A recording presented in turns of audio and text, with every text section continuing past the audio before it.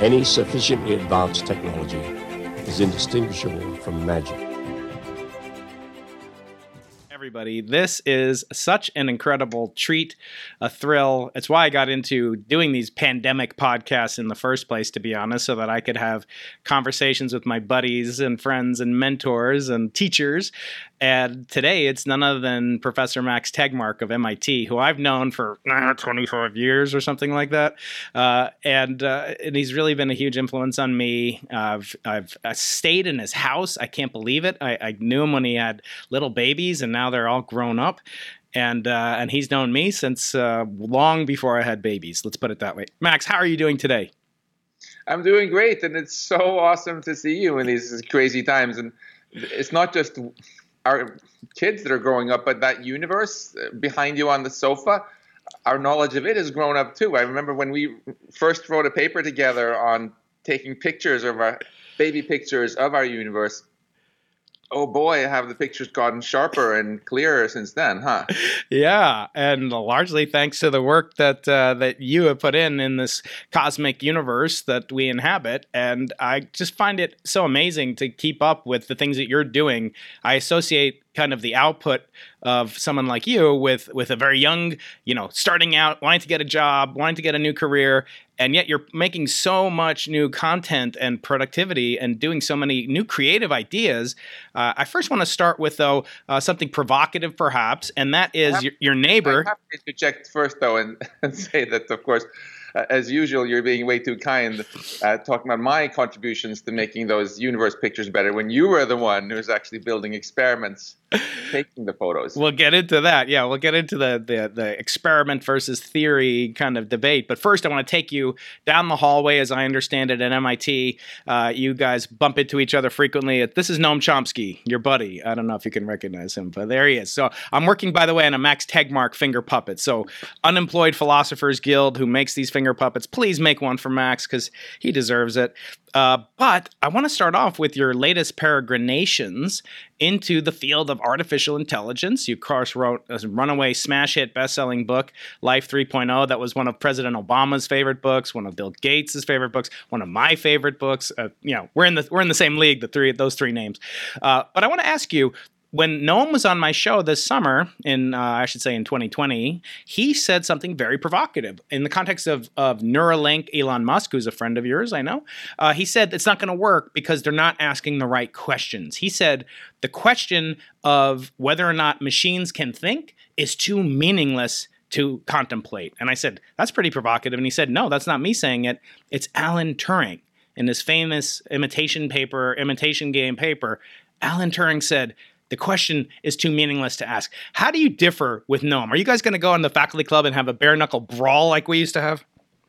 I already had a really fun debate with him in my office about the future of AI a while back. And I have to say, I hugely respect Noam, and I think we'll come back to some of his amazing work on studying media bias also later in our conversation. But I think on the forecast of artificial intelligence, I do differ with him. I think there's very little doubt in my mind that we're going to succeed in all the original goals, basically making machines that can one day do everything we can, unless we wipe ourselves out first by some other means. And I think it's, as a physicist, simply because I believe that you and I are quark blobs.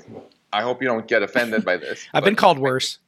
I think the reason you are so smart has nothing to do with the fact that the particular quarks you have are arranged into carbon atoms. I think people who say that are carbon chauvinists and a little bit too limited. I think intelligence is all about information processing. And it doesn't matter whether the information is processed by carbon atoms in neurons in brains or by some other kind of atoms in machines we build ultimately. There's no law of physics saying that we are the smartest kind of quark blobs that can possibly exist. So the bigger question is to me, is not whether it's possible to blow away human intelligence with machines, but just whether we will be smart enough to figure out how to do it. And hey, we just had the NeurIPS conference, which is sort of like the AI rock concert of the year, which keeps growing exponentially in size. And it's just quite mind-boggling how fast this field is progressing. I'm not, just a few years ago, robots couldn't walk properly. Now, today, we have a viral video of robots dancing in the new year at Boston Dynamics. Not long ago, we didn't have self-driving cars. Now we have self-landing rockets, thanks to Elon. And not long ago, we didn't have machines that could even beat us at the Asian board game of Go. And now just the other week, Google DeepMind came out with the latest, the Mu Zero, which not only crushes us at Go and chess and Japanese chess shogi, but also in all the Atari games from the old times, pretty much, without even being told the rules. So things are happening fast. And I think it's a juggernaut that is pretty much unstoppable unless some other disaster strikes, because there's just so much money to be made in this. So many smart people are going into it. And the question isn't to me whether we're going to ultimately have superhuman AI, but just whether it's going to be the best thing ever to happen to humanity or the worst. So when I think of the future, as you are consumed with, and for good reason, we have kids, but even if we didn't have kids, we'd be concerned about the future. And I want to think back in a thought experiment to this finger puppet guy. Now, this is Galileo, who I consider, the grandest hero of all time, and at least in science. But of course, he was a deeply flawed individual. He had biases. He wanted to confirm the Copernican hypothesis at all costs. I'm rereading the dialogue. I never read it in full, but it's one of the most masterful books ever written in popular science, and paved the way for you to pave the way for me to become a writer of popular science works. But Galileo, I was thinking, he would say things, kind of about the human intellect, such as, anyone who thinks he understands one thing is a fool if he thinks that means he understands everything. And I wonder, the more that we think we understand AI, is that lulling us either into a Cassandra, fear that the sky is going to fall and we're all going to be doomed unless you listen to people that are warning about us? Or conversely, are we being too passive and neglecting the implications that could be terminal for the human species? Well, I think it's the latter, and I love the call for humility you're making here. I mean, being humble is, I think, at the very heart of what science is all about. Galileo and others succeeded exactly because they acknowledged that we did not understand things that everybody else thought they already understood, like how objects move, right? Aristotle had said this dumb thing, over 1,000 years earlier, that things move up with constant speed until they realize they should be going down with constant speed. And it was exactly admitting that we didn't understand that made people look more closely and get the real truth. With AI, of course, the fact of the matter is we understand too little about how it works. Most accidents that happen today with AI happen because people have a shiny black box that contains some neural network or whatever they trained, and they put it in charge of something that actually affects human lives without understanding it well enough. We've seen even very simple examples of like Boeing wish they had understood the 737 MAX automated system better before they deployed it, right? Knight Capital wished they understood their AI trading system better before they lost $10 million a minute with it on Wall Street for 44 minutes straight until someone was like, damn it, turn this thing off.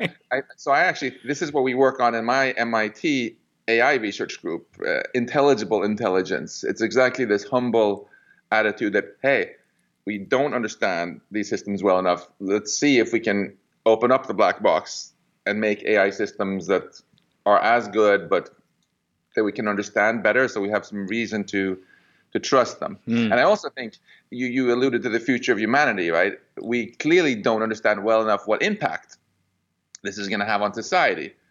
People, I think, today are mostly worried about the wrong things because we've seen silly Hollywood movies like The Terminator and are worried about robots coming to kill us. What we should primarily be worried about now is robots coming to hack us. I mean, why is our world so polarized today into filter bubbles?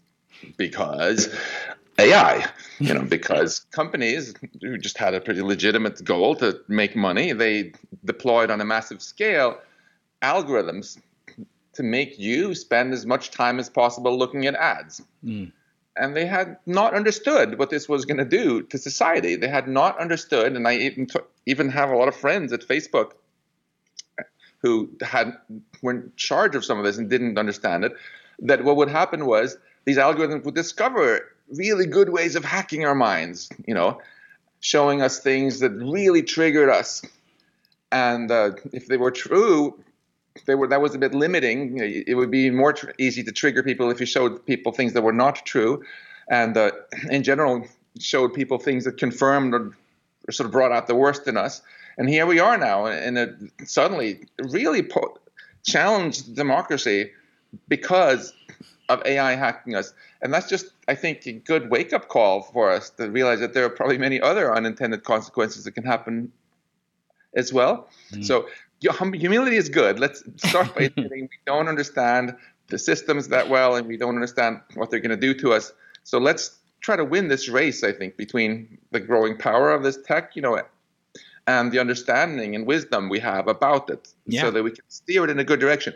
My friend Jan Tallinn, who many who listen to this may know as the creator, one of the creators of Skype, he has this lovely metaphor about rockets. If you're going to do good things with rocketry, it's not enough to just make the engines really powerful. You also have to figure out how to steer the rocket. And you also have to think through where you want it to go. That shouldn't be an afterthought after launch, right? And I feel we're kind of making that mistake a little bit now with AI. Yeah, I couldn't agree more. I always say, intelligence is knowing that you can skydive, and knowing that you can actually skydive twice without a parachute. You just can't do it alive the second time. So, but I wanted to stick one more second to Galileo, because in his hand he's holding a telescope, which you and I know he did not invent. Somebody else invented the telescope. Hans Lippershey in the Netherlands is rumored to have invented it, but he did something with it that no one had ever done before, and that he looked like this with it at night, and he saw these objects that were called planets and moving in different ways. But I wonder, if he had been born 100 years earlier, would he still have had this impact on humanity, as the father of experimental, let's just say, father of observational astronomy? I don't think anyone can argue with that with a telescope. I wonder, are there people now that are born, were you born too early to make use of what AI could do for good? And conversely, are there wars? Let's say AI could be used to actually avert disaster through better processing news, etc. Imagine in 1916 if before Archduke Ferdinand was assassinated, and that led to this catastrophe, which ultimately killed 100 million people plus around the world. Imagine if there was some news aggregate say, actually, it's not that important. Here's what you should pay attention to. Talk to us about what you're trying to unleash now in a force for good, to give a tool to someone who might be able to wage peace, not war, using AI to augment what humans can do. That's a wonderful question there. I think it's important to remember that artificial intelligence is not evil, and it's also not morally good. It's just a tool, like all technology is. Fire, it's the same way. Fire is good for warming your house up in the winter, especially here in the Boston area. But you can also use it to burn down your neighbor's house. So that's exactly where I was going with that rocket metaphor, right? The key thing is what you use it for. And I think what you mentioned there is that it's so important, not just how well-meaning people are and how talented they are and how motivated they are, but also what information they have access to. Makes a huge, huge difference. And right now, if you look at how AI is used in terms of information flow, I would say that it's mainly used by very powerful entities to manipulate people into watching more ads. And sometimes it's also used by governments and other powerful entities to make people vote a certain way or think a certain way. It's more used sort of by empowering the big guys against the little guys. But that's not something inherent in technology, right? If you take a very powerful technology that's very expensive, like a nuclear weapon, it will always be more something that big powers have a monopoly on because they're expensive and fortunately also hard to get. But AI is not like that. It's incredibly cheap. Everyone has computers and phones, and it's just once you have the code, you can share it. So there is really no fundamental reason a priori that it has to be mainly helping to dominate the little guy as opposed to empowering the little guy. And this gets me really on fire. I think one of the most promising paths to a good future is to use these same technologies and to empower people, to make our democracy work better, to enable the little guy to see through ruses and manipulation and so on. And right now, take fact checking, for instance, which has become all the rage, right? It's mainly the big guys like Facebook that are fact checking the little guys and saying, Brian, your tweet is violating community guidelines, or it's wrong, or whatever. But what if you, Brian, could fact check CNN or Fox News, with AI? You have basically no power as an individual today if you see something that's wrong or misleading to have any major feedback on them. But look at another example, and I'll give you some hope here. Look at Amazon, right? If you buy something from Amazon and it just doesn't work and it explodes when you start using it, you're going to give it a 1-star rating. And a lot of other people are too. And now suddenly that empowered the little guy. And the vendor that made this is going to really hurt and put a lot of effort into making the product better. I would like to see the news landscape become more like that as well, where people who try to manipulate us too much actually pay a pretty strong reputational price. So basically, rewind now to March, right? Lockdown, MIT kicked me out of my office. I need to do something to stay sane here. So this was my big COVID project. I recruited an awesome team of MIT students and I've been working very hard all year on this, especially on nights and weekends, to use machine learning to study news bias. Part of it is a research project, and we can talk more about some of the pretty hilarious findings we have, like, for example, how you can see with machine learning that many newspapers put deliberately ugly photos of politicians they don't like.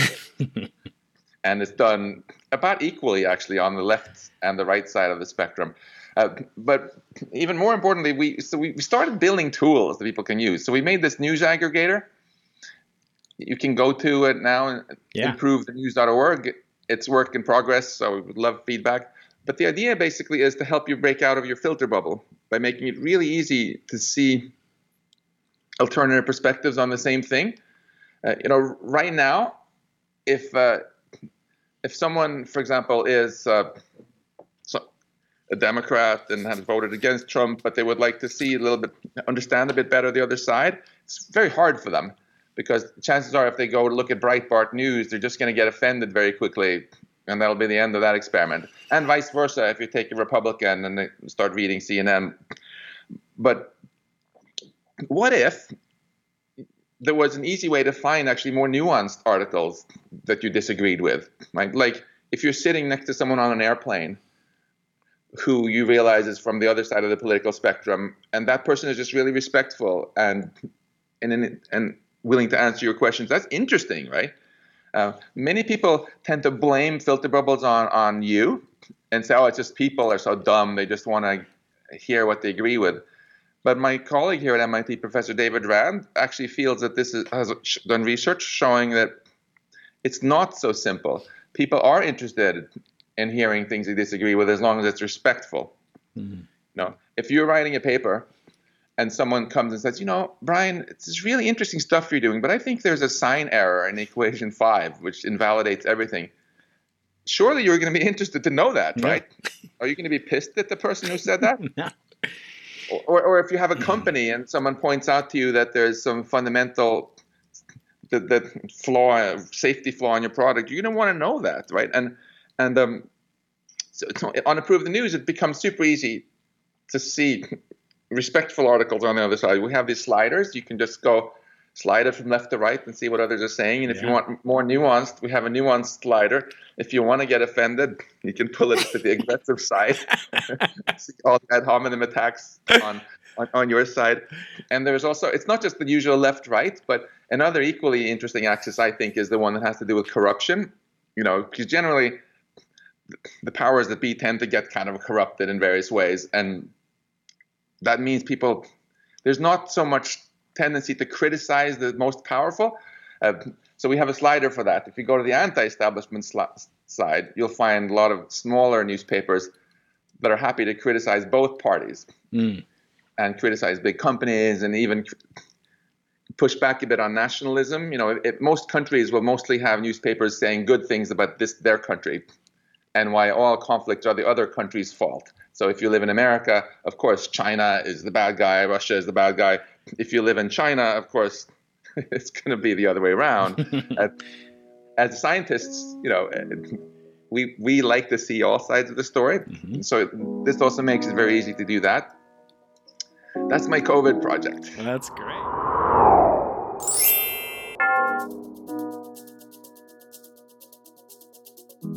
But I think it's so innovative, and it's exactly in keeping with your ironically named moniker, Mad Max, because you're like, we're going to call this episode The Way of the Happy Cosmologist. And I'd be remiss, we have about 15 minutes to go right now, but I'd be remiss if I didn't ask you at least one question about my favorite subject, which is cosmology, which is how we met. That has... Before we go cosmic, though, can I just add one more thing about this? Sure. Of course. Cosmology? It's your show. Yeah. Some of my friends, I think, are too pessimistic and say we're screwed. It's impossible to have a media landscape where you can easily find the truth, But hey, we know an example of a field where there's been tons of controversy, where we actually have a really good media landscape. Science. Yes. Look at physics. You mentioned Galileo, right?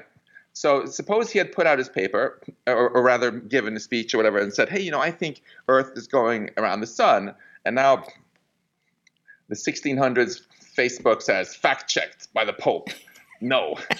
Pope's fact-checker says it's the sun going around the Earth. Fortunately, the science media system works a lot better than that, right? In fact, you've probably never had an issue trying to figure out whether some theorem is true or false because different people were politicizing the proof or whether some other star system discovered was really there or not.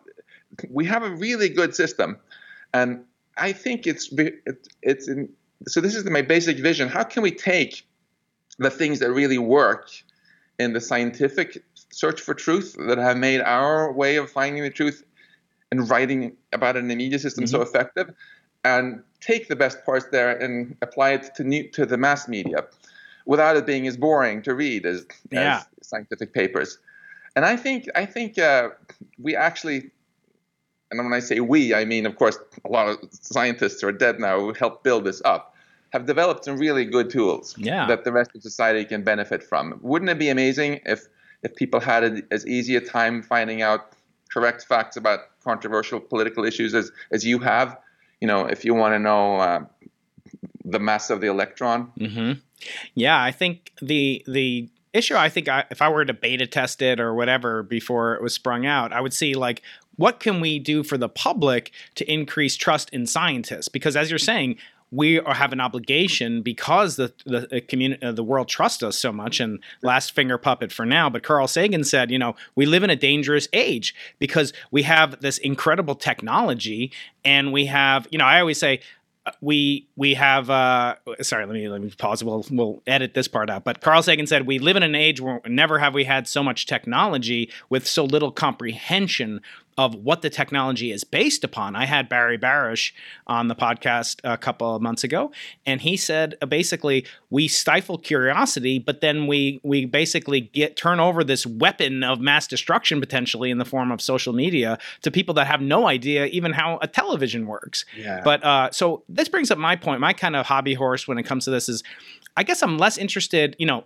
science, the word science means knowledge. It doesn't mean wisdom. And I'm kind of curious, do you think we could have artificial wisdom, not just artificial intelligence. I think we already do. But could we have artificial wisdom? In other words, the experience, the know-how, the benefits of hindsight to apply it in a way that it is most efficacious and also most beneficial, always striving towards that teleological metric.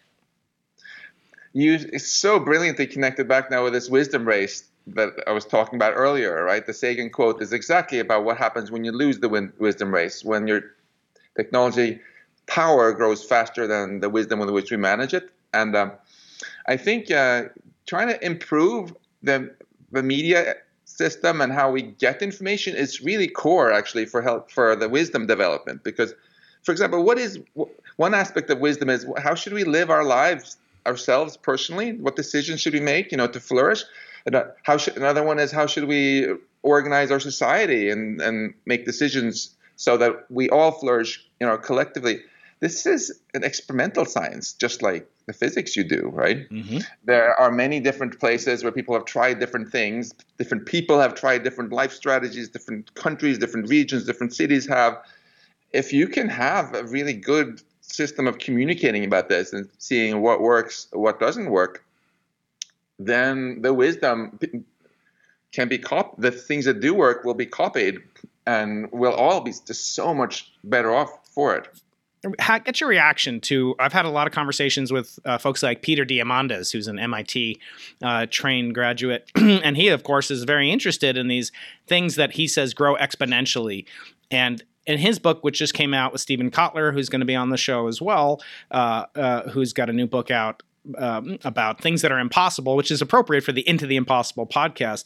They both talk about these abundant, bold, all these things are exponentials. And I make the point every year. So today is New Year's Eve, 2020, and you'll be listening to this out there in January or so of 2021. But every year I make the same New Year's resolution. I want to drop 5 pounds. And I did it this year, Max. I dropped 5 pounds from my double chin to my stomach. So it didn't go very far, but I dropped it, okay? But no, seriously. So I always say, well, what if I lost those 5 pounds over the course by just doing 1% per day? But it was exponential, so it would compound. So the first day I'd lose 1% of the weight of the 5 pounds, and it'd keep going. It turns out, as you know, that you don't lose 365%, or you don't have, exponential gains don't work that way. You actually, at the end of the year, if you improve or lose weight at a rate of 1% per day compounded, as Einstein called it, I lied when I said that was the last puppet. Here's a puppet, one more puppet for you, Max, that it's the greatest invention of the human mind is compound interest. So, but they sneak up on you. The hockey stick is real, but it occurs very late. You'll actually only lose about maybe 4 ounces between now and 72 days from now, which is the doubling period at 1% per day, roughly. So in other words, if I lose 5 pounds in a year, the first 72 days, I'll only lose 4 ounces, which I could undo by drinking this delicious Jocko Go. Not a sponsor of the podcast Product yet. Placement. I wish. But anyway, what is it about the human mind's inability to perceive and detect these exponentially growing things like AI? Well, I think by and large, we're very bad at detecting these exponential things, which is, of course, why we have things sneak up on us.